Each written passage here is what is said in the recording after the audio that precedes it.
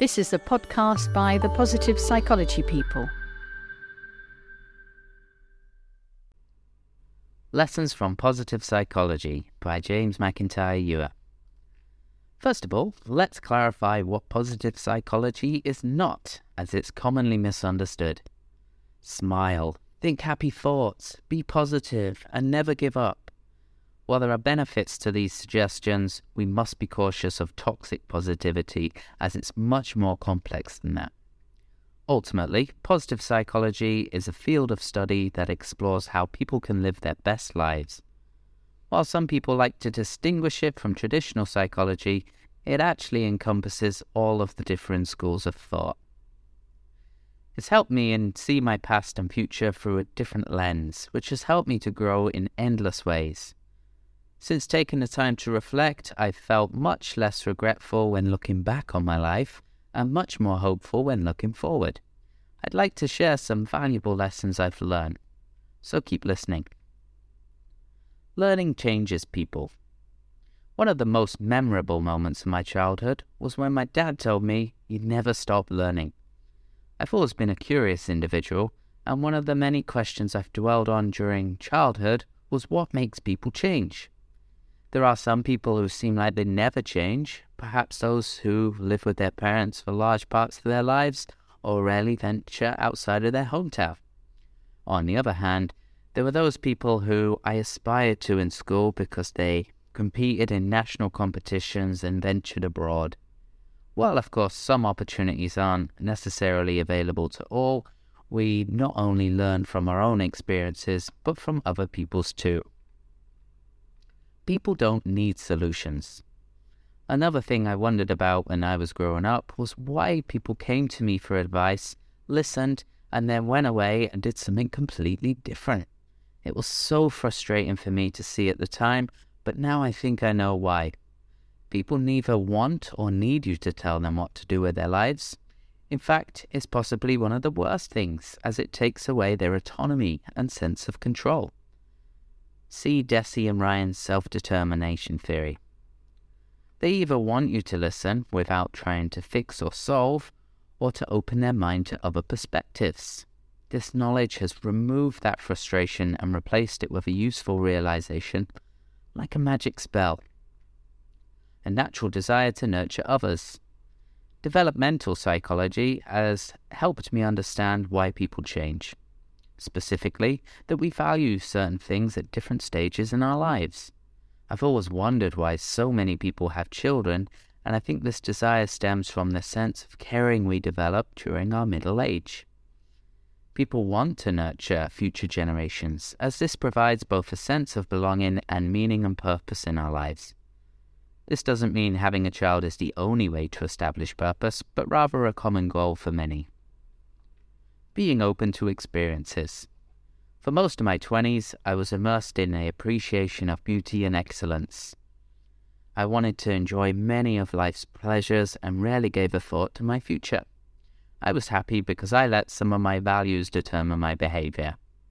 Being open to experiences, learning about the world, and personal growth. As humans, we are naturally creative, so it's important to allow ourselves to go with the flow at times.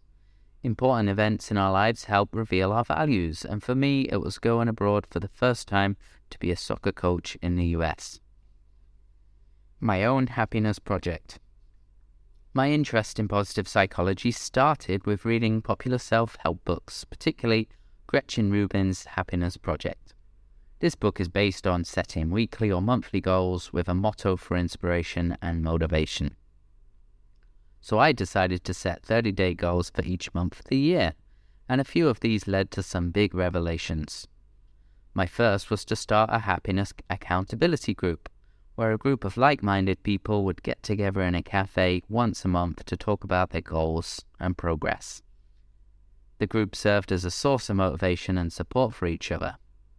It was fascinating to observe how some people implemented change, while others stuck to old habits. I really wanted to know why, so I remained curious and set up my own happiness project. Meaningful goals. Another goal of mine was to write a book, and I'm proud to say I did this in just 30 days, which was a major achievement for me, being a true perfectionist. Though the book is written, it has not yet been edited and published. However, my goal back then was just to get something written to see if I enjoyed the process, and I did.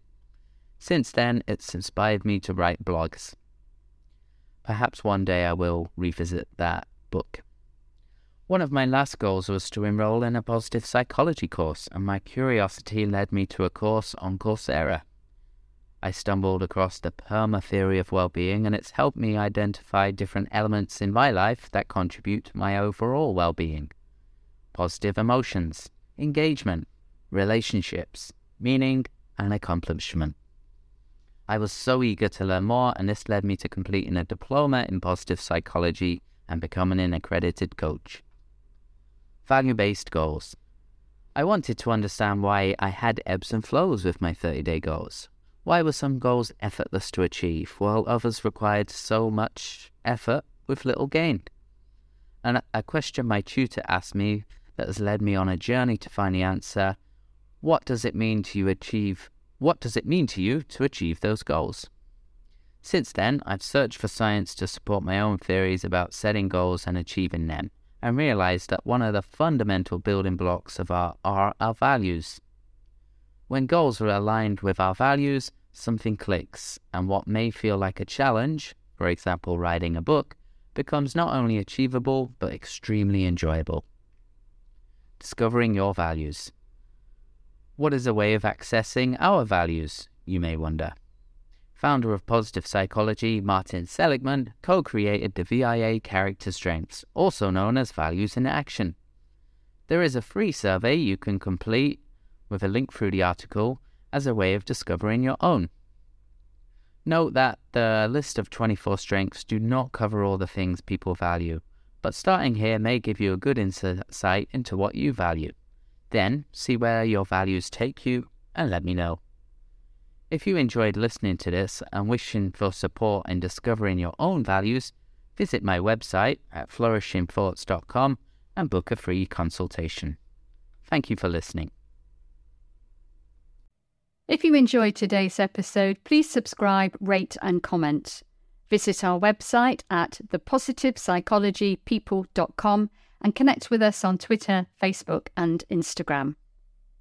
The Positive Psychology People is dedicated to sharing the evidence-based science of what makes a life worth living. Please share this episode with friends or family or anyone you think might find it valuable. Thank you for your support.